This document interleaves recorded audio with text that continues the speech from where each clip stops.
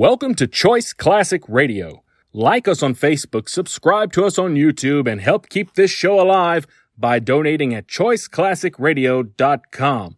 For more of your favorite old-time radio shows, join us on our companion podcast, Choice Classic Radio, Mystery, Suspense, Dramas, and Horrors, where we bring to you the most mysterious tales that the golden age of radio had to offer. And now, with 314 episodes made, originally airing on the NBC network from 1949 to 1957, we bring to you Dragnet. The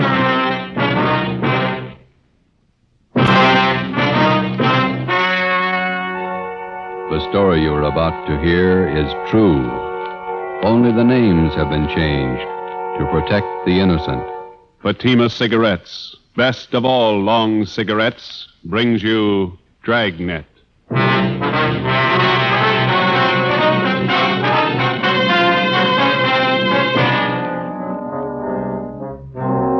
You're a detective sergeant.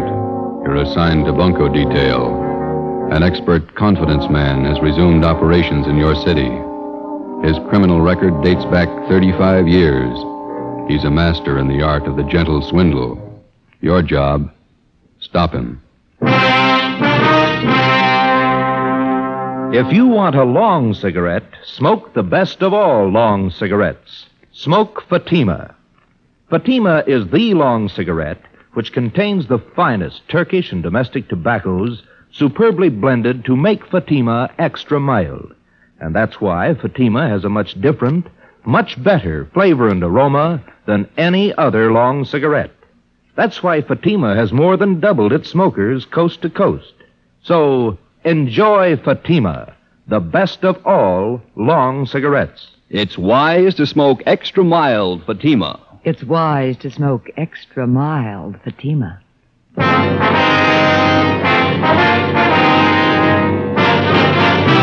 Dragnet, the documented drama of an actual crime.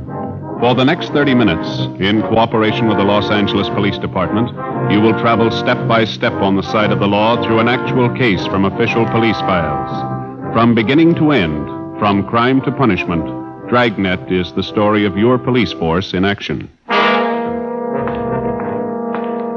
It was Tuesday, July 28th. It was warm in Los Angeles. We were working a day watch out of bunco detail. My partner's Ben Romero. The boss is Thad Brown, chief of detectives. My name's Friday.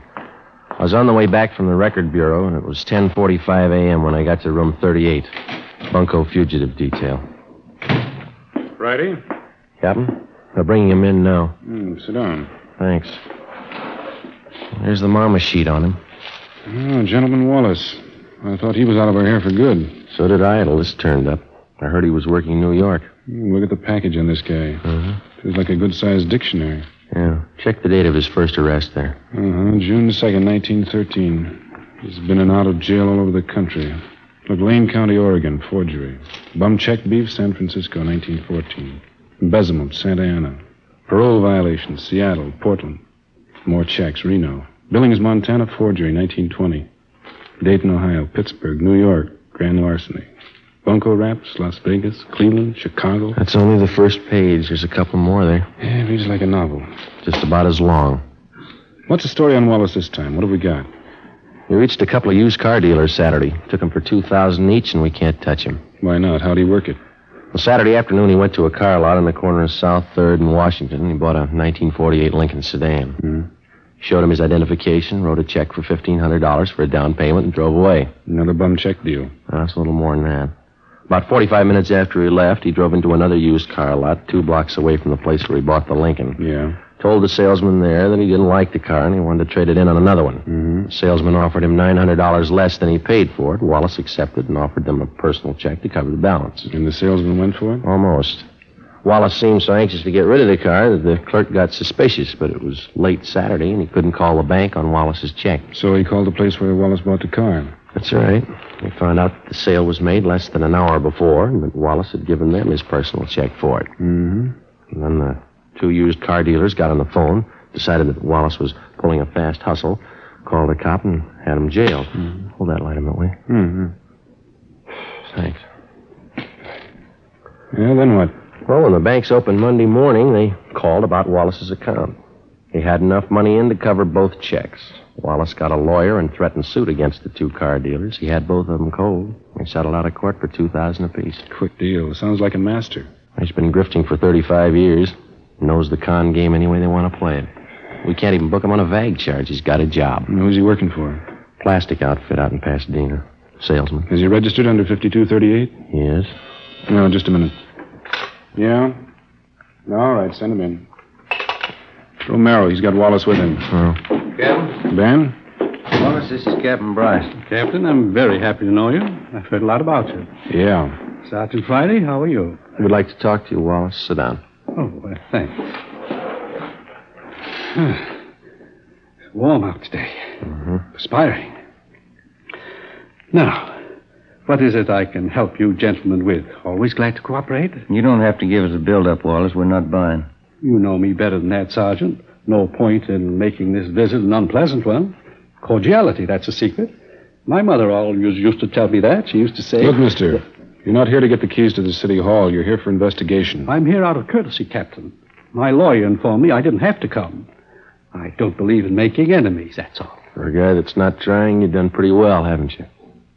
Now, how long do you plan to stay here in town? Los Angeles is my home. It's my place of business. That's fine with us, Wallace, just as long as it's honest. Now, let me hand you a piece of advice. You try copping any more jobs in this town, and we're going to lean on you, understand? I don't think I do understand, Captain.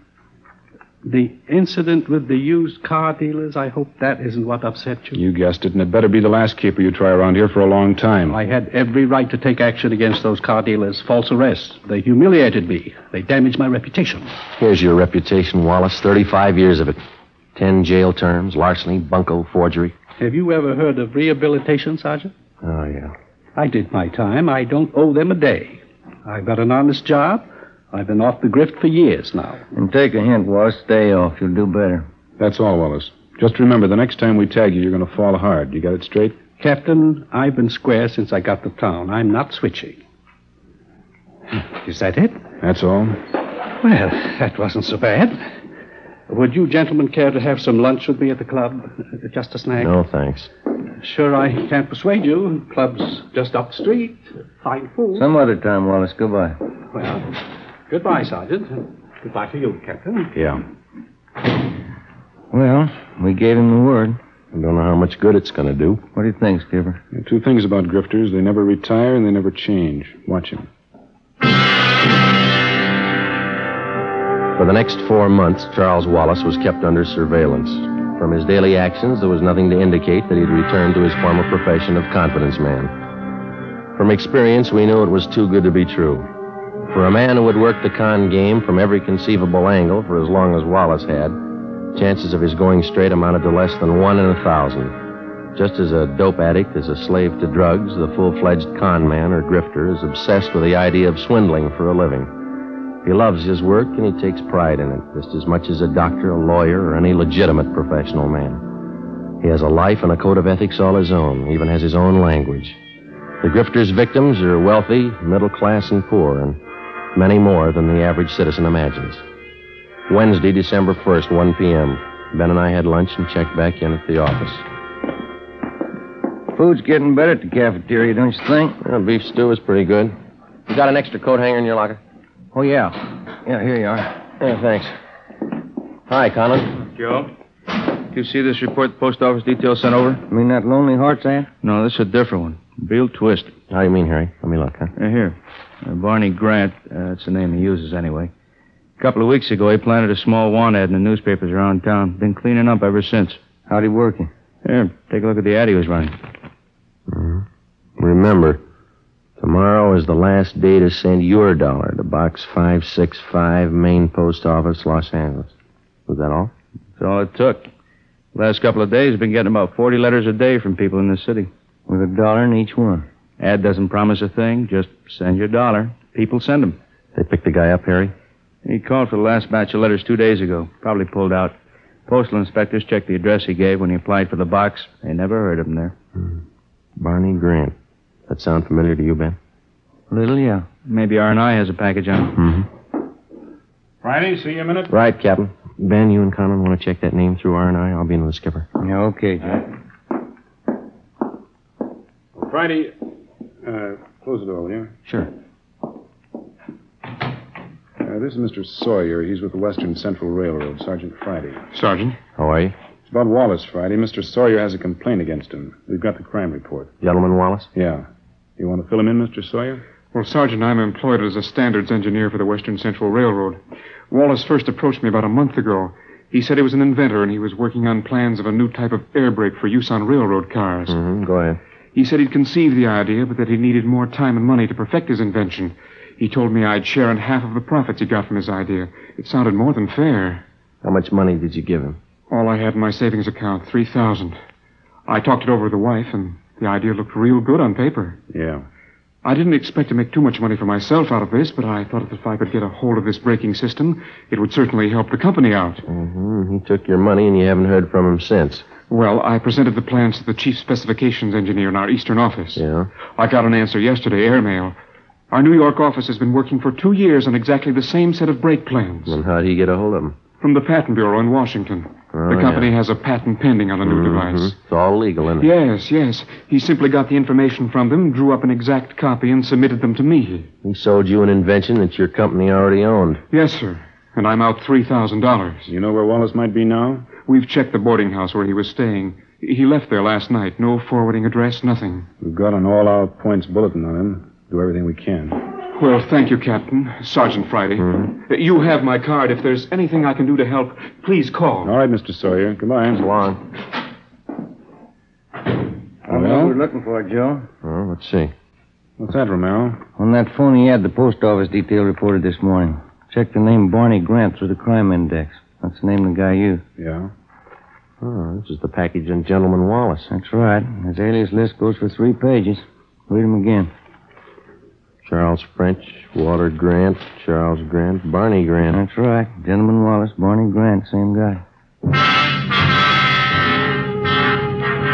We got out a local broadcast, an APB, and a radiogram on Charles Gentleman Wallace.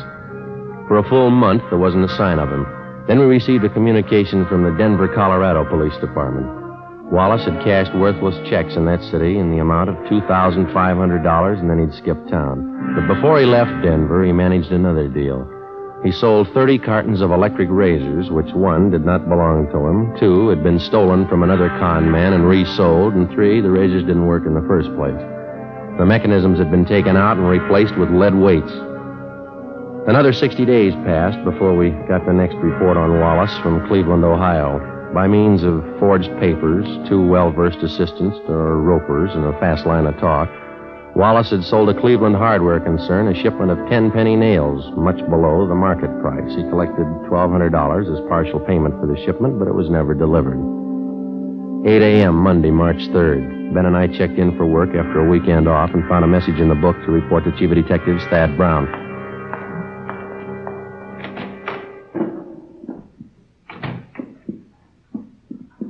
Chief, you wanted to see it? Come in.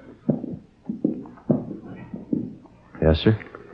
Gentleman Wallace is back in town. Where'd you get that? Guy by the name of Patterson. So.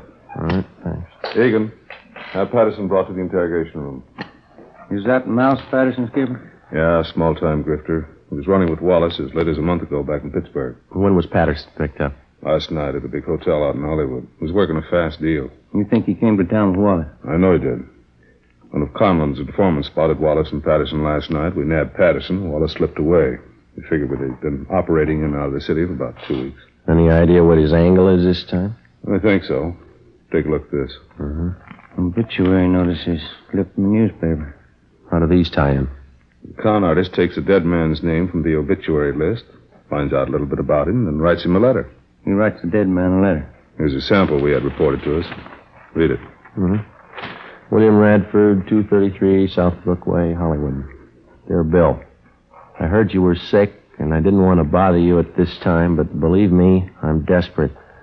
I don't mean to hound you about the $400 you borrowed from me, but we are having sickness in our family, and I do need the cash. Wait a minute. Wallace writes a letter like this to a man knowing he's dead, and the family opens it and reads it. And they figure it's some unpaid debt that they didn't know about, which the deceased owed. That's right. And the con man collects. Yeah. The letter's been showing up right in the middle of funeral arrangements. The family's bereaved, grief-stricken, caught off guard. They don't suspect anybody could be that ruthless, so they pay off if they think there's a legitimate debt. That sets a new low, doesn't it? Excuse me. Lon speaking. All right, thanks. I got Patterson in the interrogation room. You two-questioned him, found out everything you can. Right, Chief. When you're through talking to Patterson, you can start checking on these names. What's this? It's a list of all the names that appeared in the obituary column in today's paper.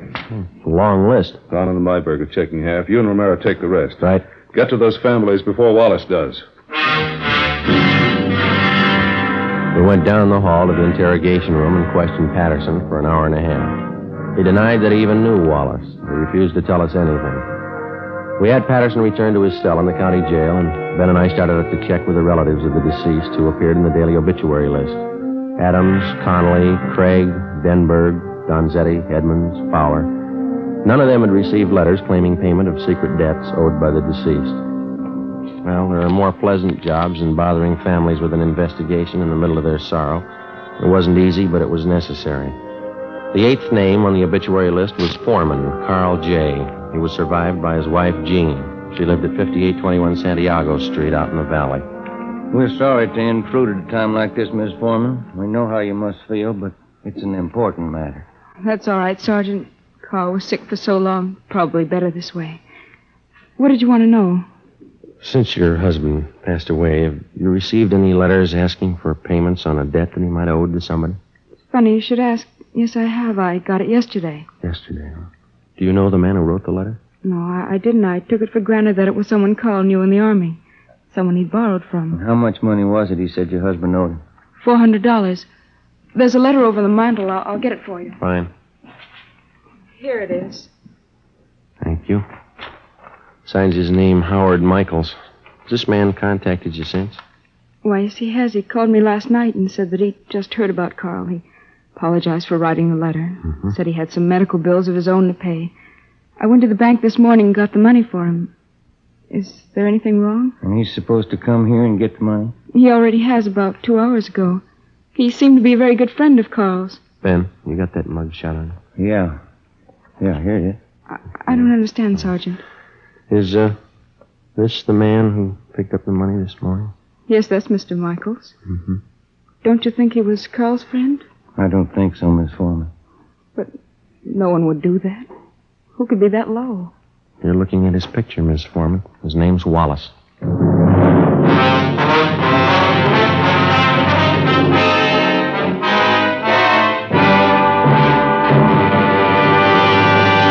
You are listening to Dragnet for the step-by-step solution to an actual police case.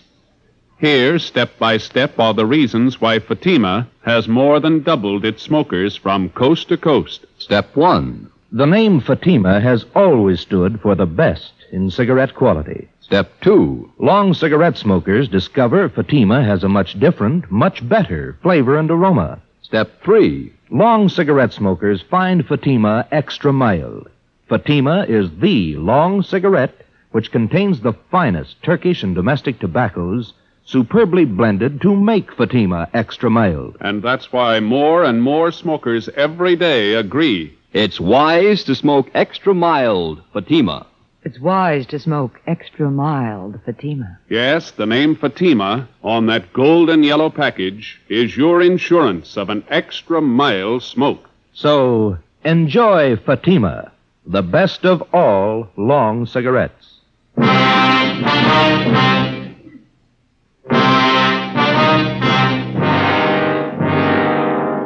Over the past century, the confidence man here in the United States has earned the dubious title of aristocrat of the underworld. Among small-time thieves, cutthroats, dope peddlers, pickpockets, and similar small fry, he's looked up to and respected. The true con man does not consider himself a crook or a thief in the ordinary sense of the word. He's smooth, courteous, fast-talking, and he lives by his own code of rules. He never uses violence. He makes his living by his wits alone. Generally, he's far above average intelligence, and he's totally without a conscience. He thinks no more of fleecing a day laborer of his wages than he would of fleecing a millionaire. Because of their carefully planned operations, only a handful of confidence men are ever brought to trial. Monday, March 3rd, 6 p.m. Ben and I completed our interviews with the families of the deceased and returned to the office.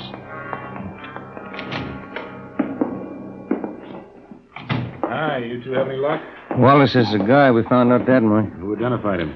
Woman out in the valley, a Mrs. Foreman. Wallace posed as an old friend of her husband's, took her for $400. How about Conlon and Myberg, Captain? They get anything? They haven't checked in yet. I'm waiting for him. How does Mrs. Foreman make a payoff to Wallace? Through the mails? No, sir. He came out and picked up the dough in person. Yeah, then there's no chance of tracing him through the post office.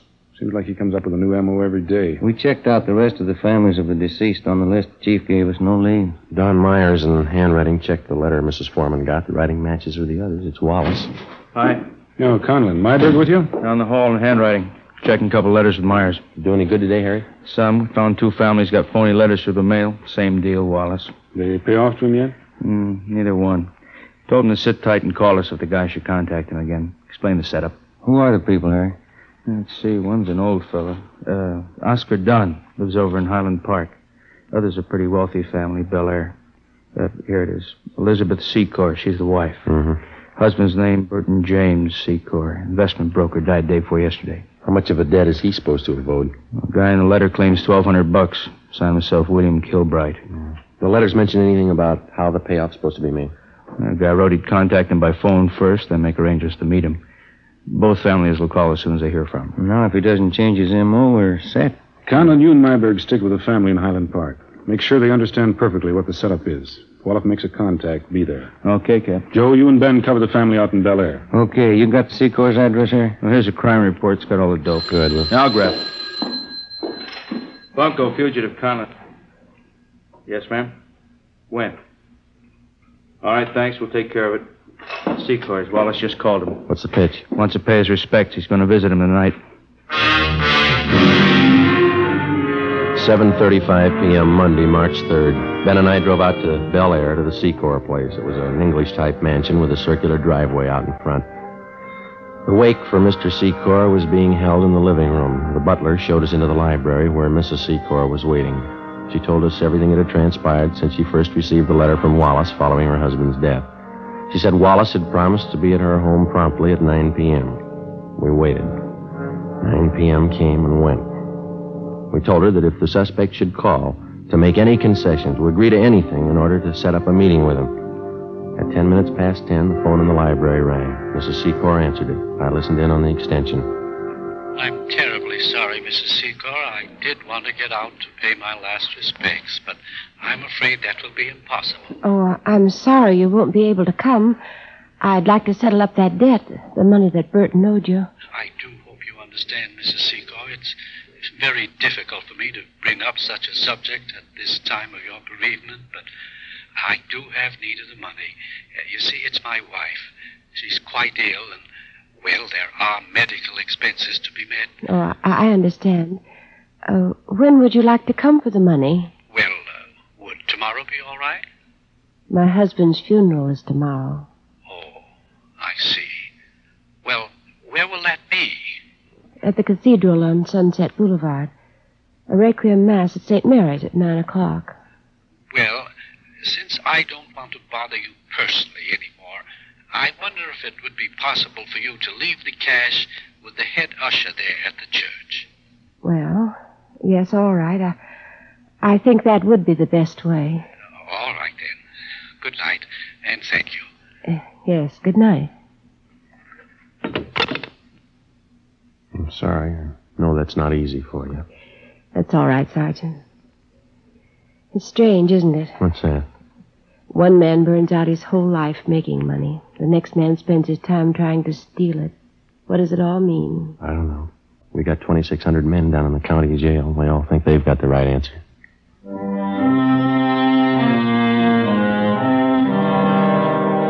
Tuesday, March 4th, 9 a.m. In St. Mary's Cathedral on Sunset Boulevard, the final rites, a Requiem High Mass, was being celebrated for Burton James Secor. Ben and I were stationed at the rear of the church. Conlon and Myberg, together with 2 other men from Bunko Detail, covered the side exits. An extra detail of men were placed at strategic points around the cathedral. The head usher stood a few feet from the main entrance. With him, he carried a plain manila envelope filled with pieces of newspaper cut to resemble the size of currency, along with a single dollar bill. He had instructions to hand over the envelope without question to the person who asked for it. 15 minutes past 9, Joe. Yeah. You see that head usher all right? Yeah, I got him spotted. All right. Pretty good-sized crowd here. Secor must have had lots of friends, huh? Yeah. Nice choir. Just wondering, Joe. What's that? Suppose he doesn't show up. Well, that's possible. He might have gotten suspicious. Could be.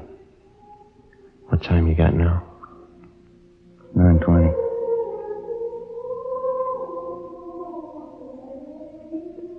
Joe, look. Uniformed messenger just came in the door. Yeah. He's looking around. He's going up to the usher, talking to him. That's it. Usher gave him the envelope. Messenger's leaving. I know. Let's hold it. Give him a lead. All right, let's go.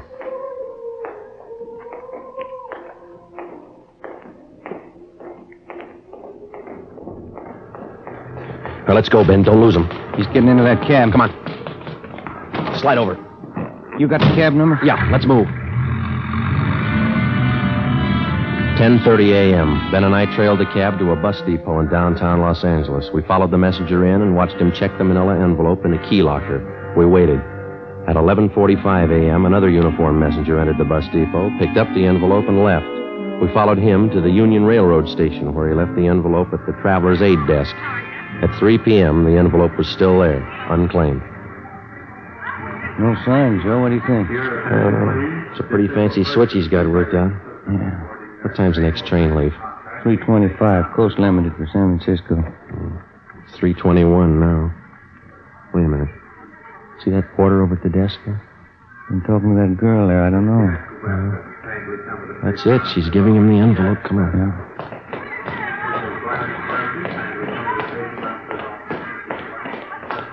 He's heading up the ramp. Yeah, let's hustle. You turn up the left? Yeah. Passenger platform. Coast Limited. Not much time. Come on, run. Come on, Ben. Where'd the porter get on? Next car. Come on, run. Let's jump. This way. Through here. That the same porter? Yeah. He's knocking at the door to that compartment, handing in the envelope. That's it. Let's go. Yeah, it's locked. Knock. Yes? What is it? Conductor. Just a minute. What is this? All right, Ben. Now, look, Sergeant, there's no need for any unpleasantness. Certainly we can sit down and talk this thing over like intelligent human beings. Grab the luggage, will you, Ben? All right, let's go, Wallace. Look, will you wait a minute, please? I'm sure we can come to some agreement. I have plenty of money. Look, right here alone in this envelope, plenty of... There's only $1 here. The rest is newspaper. Yeah. I've been taken. So have a lot of people. Let's go.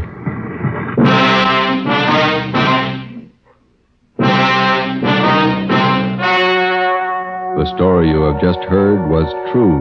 Only the names were changed to protect the innocent.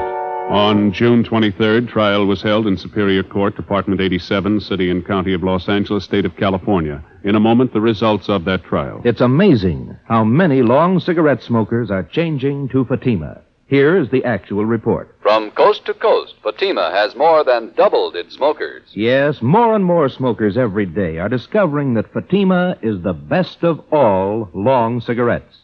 Long cigarette smokers find Fatima has a much different, much better flavor and aroma. Long cigarette smokers find that Fatima is extra mild because it's the long cigarette which contains the finest Turkish and domestic tobaccos superbly blended to make it extra mild. So enjoy extra mild Fatima, best of all long cigarettes. It's wise to smoke extra mild Fatima. It's wise to smoke extra mild Fatima.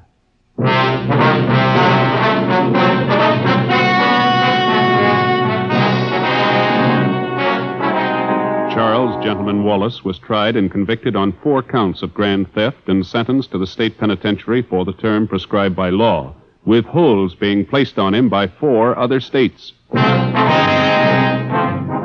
You have just heard Dragnet, authentic cases from official files. Technical advice for Dragnet comes from the Office of Chief of Police W.A. Wharton, Los Angeles Police Department.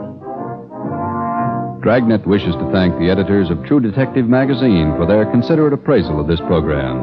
For those of you who may be interested, the behind-the-scenes story of Dragnet appears in the March issue of True Detective. Fatima Cigarettes, the best of all long cigarettes, has brought you Dragnet from Los Angeles. Tomorrow, hear the Ronald Colmans in the charming series Halls of Ivy on NBC.